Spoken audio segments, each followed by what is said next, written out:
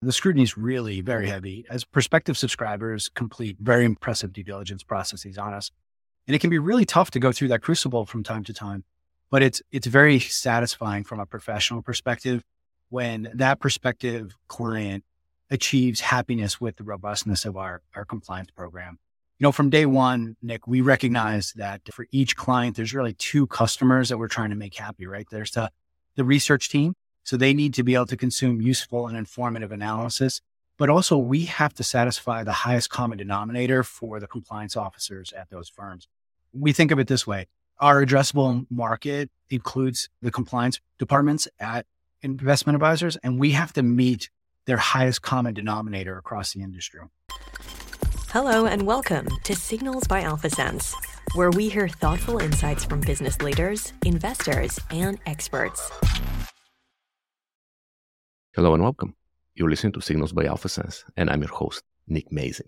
Today, we're going to discuss expert transcript libraries from a compliance perspective. Now, if you know the old expert network world, which is the traditional calls, you'd recall the major scandals about 10 years ago, which led to numerous insider trading convictions. The industry has evolved considerably since then, especially after the rollout of the expert interview transcript libraries. These are professionally conducted and transcribed interviews that are then available to subscribers. In the case of Stream by AlphaSense, our clients use the best search technology to look for themes in over 25,000 interview transcripts from a variety of viewpoints, such as former employees, suppliers, physicians, surgeons, and so on. Obviously, this is a better and more cost-effective model to access expertise, but there is another angle that we're going to focus on today, and that is the dramatically reduced compliance risks. Our guest today, Sean Farrell, is a legend in the compliance world. So welcome, and can you tell us a little bit more about who you are and what you do? Thanks, Nick. It's really great to be here, and many thanks to all of your listeners for sharing their time with us too. I appreciate you calling me a legend, but I'm not sure I live up to that yet, but I'll work really hard to get there. I started my compliance career over 20 years ago in 2003. This was at the SEC in the New York office. I was an examiner doing exams of investment advisors and mutual funds. And as you can imagine, the New York office examines most of the largest asset managers in the world. And not only are they preeminent themselves, but they work with preeminent law firms too. It was an incredible place for me to be, and I learned an amazing amount of information about regulatory compliance there.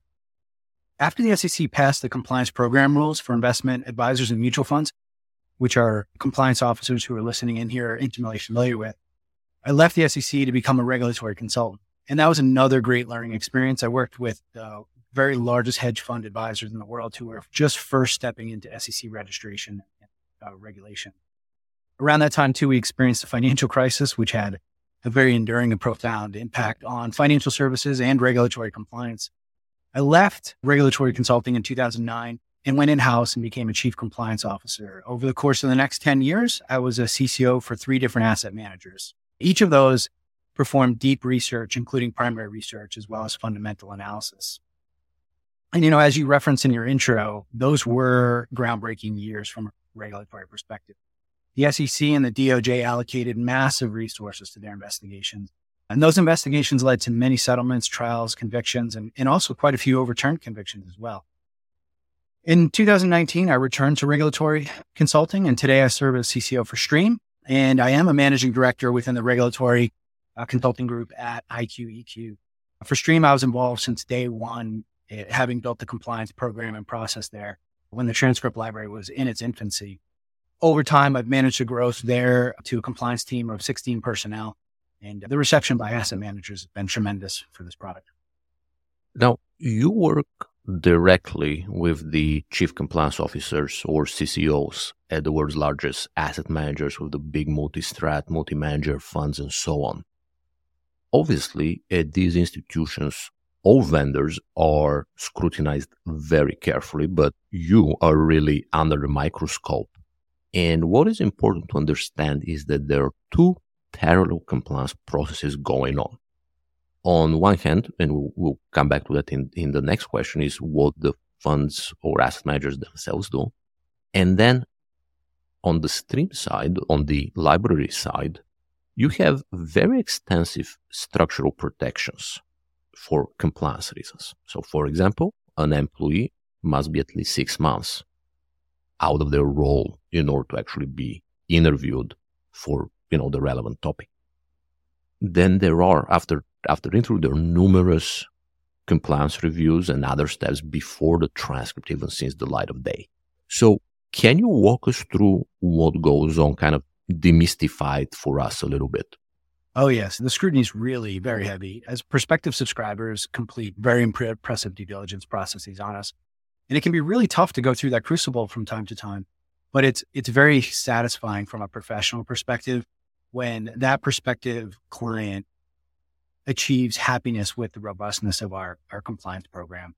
From day one, Nick, we recognize that for each client, there's really two customers that we're trying to make happy, right? There's the research team. So they need to be able to consume useful and informative analysis, but also we have to satisfy the highest common denominator for the compliance officers at those firms. We think of it this way. Our addressable market includes the compliance departments at investment advisors, and we have to meet their highest common denominator across the industry. And so we do this by applying an industry standard pre-consultation compliance process and an industry leading post-consultation compliance review. That compliance process on the front end, the pre-consultation process, is very familiar to most people in the industry today. It's pretty standardized across the industry because the industry learned some really, really harsh lessons from those SEC and DOJ investigations between 2009 and 2013. For example, we don't permit consultations with experts who work for the target company, or as you mentioned, they have to have separated for greater than 6 months. We don't allow consultations with experts who work for a material supplier or distributor or customer of the target company. And of course, we don't do consultations with individuals who would otherwise have information that's both material and non-public. Further, we don't permit consultations with individuals who are involved with active clinical trials or have unpublished results from completed clinical trials.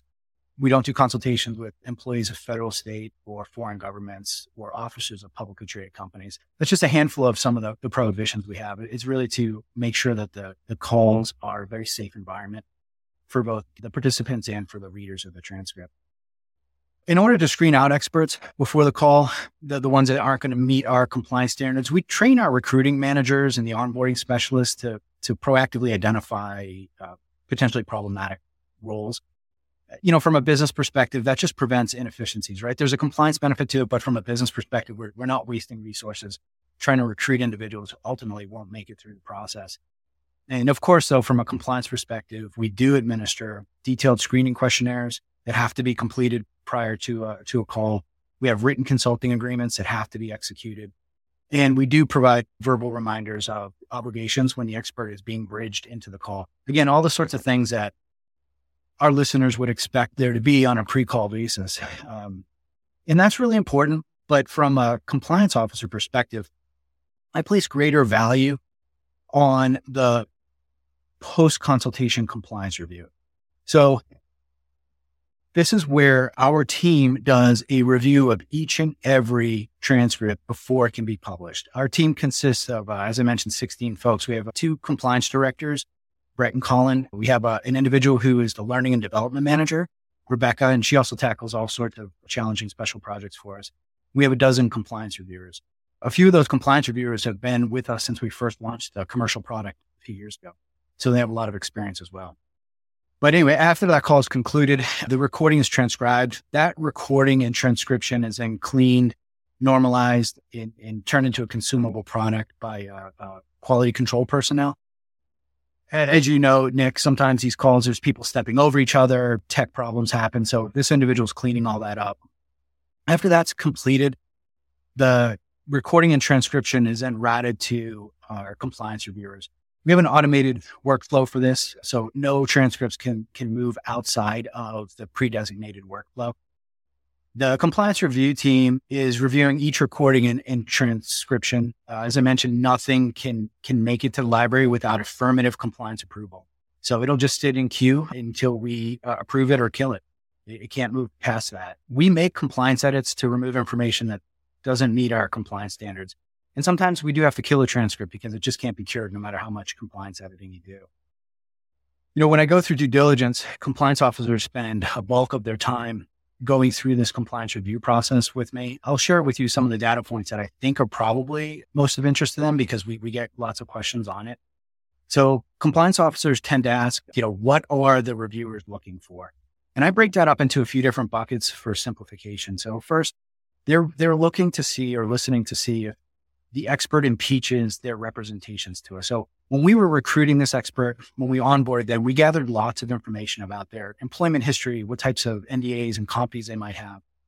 What we can then do now is when we listen to what they're talking about, we can identify if they say anything that contradicts that. An example that I give will be if the consultant, affirms to us that they haven't been at that target company for over 12 months, but then on the call reveal that they still do consulting work with the target company, then the compliance reviewers are going to escalate that, right? That transcript is going to be a kill. We can't fix it if it doesn't meet our standards. So that one will end up killing. They're also listening to identify where the expert talks about their own employer. And I'm going to talk about that in a minute. They're paying attention to where an expert reveals they have a source at the target company. This does come up with calls with the former employees, right? We all work at other places and we keep in touch with former colleagues. Same thing happens with experts. They're listening for that because when that happens, then that transcript needs to be escalated for a higher level review, right? We have to determine that none of the information that's been shared with us could have possibly come from a source at the target company. And, of course, they're trained to identify information that could be considered confidential or material and non-public information. So I mentioned every transcript has to be reviewed from a compliance perspective. Nearly all transcripts receive some form of compliance editing. The most common and most voluminous edits are where we remove information about the expert's current employer. The focus of the call is not the expert's employer. We train the participants not to ask about the expert's employer. We train the experts not to talk about their employer, but they're humans. We all identify with our own employers, and sometimes we just disclose information that we shouldn't, right? And the same thing happens with experts. So we cut that information out. We don't wrestle with nuance. We don't try to determine if the information's, not material or is it not confidential. In short, if it's not information that's already been disclosed by the company in an About Us webpage or in somebody's work bio, we're just going to cut the information out of the transcript. Compliance officers take great comfort in that. And another item too that's important to point out is that from a compliance perspective and from a business perspective, no individual transcript is more valuable than any other transcript. The value is in the library itself. So we don't have pressure to push out questionable transcripts. In fact, the opposite's true. It's better for us to kill a transcript if it's going to take an inordinate amount of time to review and edit from a compliance perspective, because there's a cleaner transcript just on the other side of the queue and we can just deal with it with them. A lot of compliance officers like to know the status of the reviewers. They are full-time employees. Each of them has a cap on the number of transcripts they're permitted to review each day. As you can imagine, if you were to task saturate the compliance reviewers, the quality will go down. And that's not what we want, right? We need a process where vigilance is foremost. We need them to be as sharp at the end of the workday as they were at the beginning. Yeah, that's quite a process. Very, very impressive. And I do appreciate all the detail that you shared with us. So we've covered what happens at the library level, so to speak. And now let's talk about the clients. We said that it's a parallel process. And what are some of the fund level, or fund advisor, I should say, since I'm talking to, a compliance celebrity, the fund advisor level. What are some of the fund level steps that you see the big funds taking to ensure compliance that is custom to their geographies, their individual needs, and so on? It's changed over time. So, when transcript libraries were new and novel to the industry, firms really weren't sure how to apply their compliance procedures to them.